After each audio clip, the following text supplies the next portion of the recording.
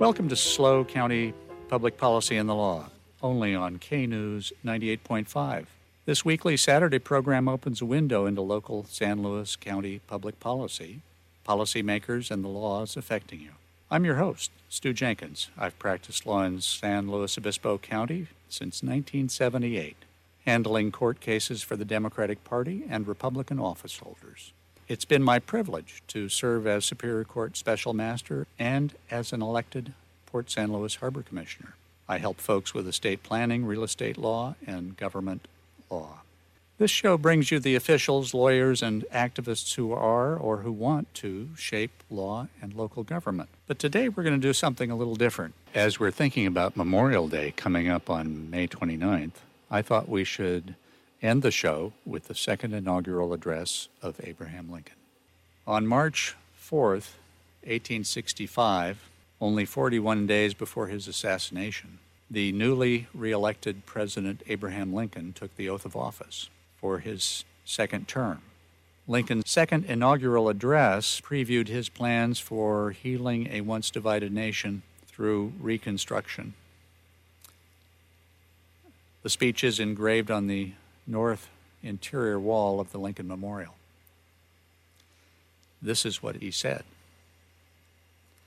Fellow countrymen, at this second appearing to take the oath of the presidential office, there is less occasion for an extended address than there was at the first. Then a statement somewhat in detail of a course to be pursued seemed fitting and proper. Now, at the expiration of 4 years, during which public declarations have been constantly called for on every point and phase of the great contest which still absorbs the attention and engrosses the energies of the nation, little that is new could be presented. The progress of our arms, upon which all else chiefly depends, is as well known to the public as to myself. And it is, I trust, reasonably satisfactory and encouraging to all. With high hope for the future, no prediction in regard to it is ventured. On occasion corresponding to this 4 years ago, all thoughts were anxiously directed to an impending civil war. All dreaded it. All sought to avert it. While the inaugural address was being delivered from this place devoted altogether to saving the Union without war, insurgent agents were in the city seeking to destroy it without war, seeking to dissolve the Union and divide effects, seeking to dissolve the Union and divide effects by negotiation. Both parties deprecated war, but one of them would make war rather than let the nation survive, and the other would accept war rather than let it perish. And the war came. 1/8 of the whole population were colored slaves, not distributed generally over the Union, but localized in the southern part of it. These slaves constituted a peculiar and powerful interest. All knew that this interest was somehow the cause of war. To strengthen, perpetuate, and extend this interest was the object for which the insurgents would rend the Union, even by war, while the government claimed no right to do more than to restrict the territorial enlargement of it. Neither party expected for the war the magnitude or the duration which it has already attained. Neither anticipated that the cause of the conflict might cease with or even before the conflict itself should cease. Each looked for an easier triumph and a result less fundamental and astounding. Both read the same Bible and pray to the same God, and each invokes his aid against the other.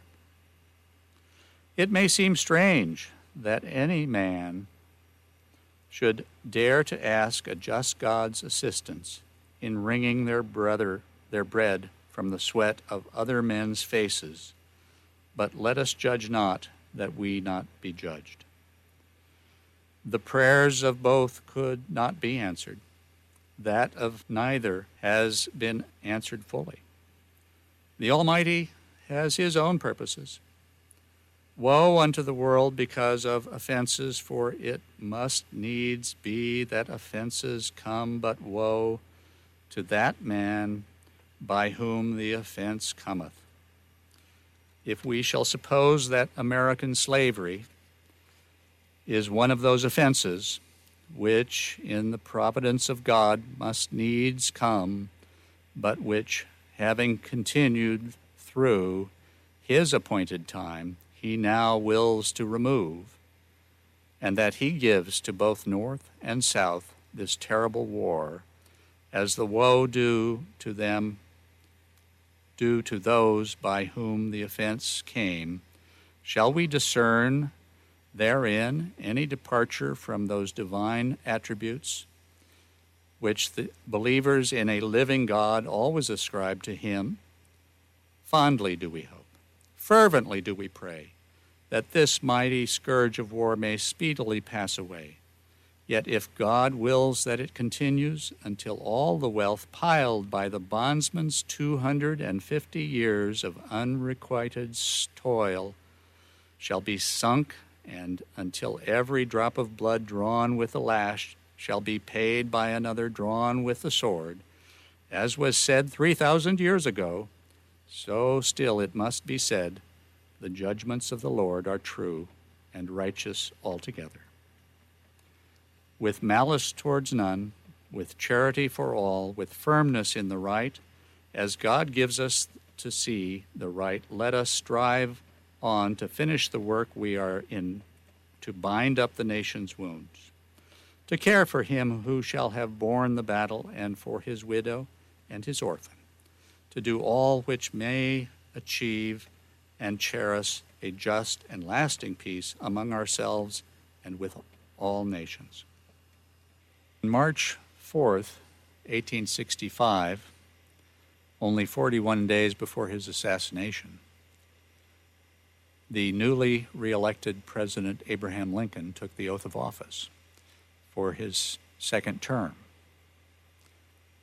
Lincoln's second inaugural address previewed his plans for healing a once divided nation through Reconstruction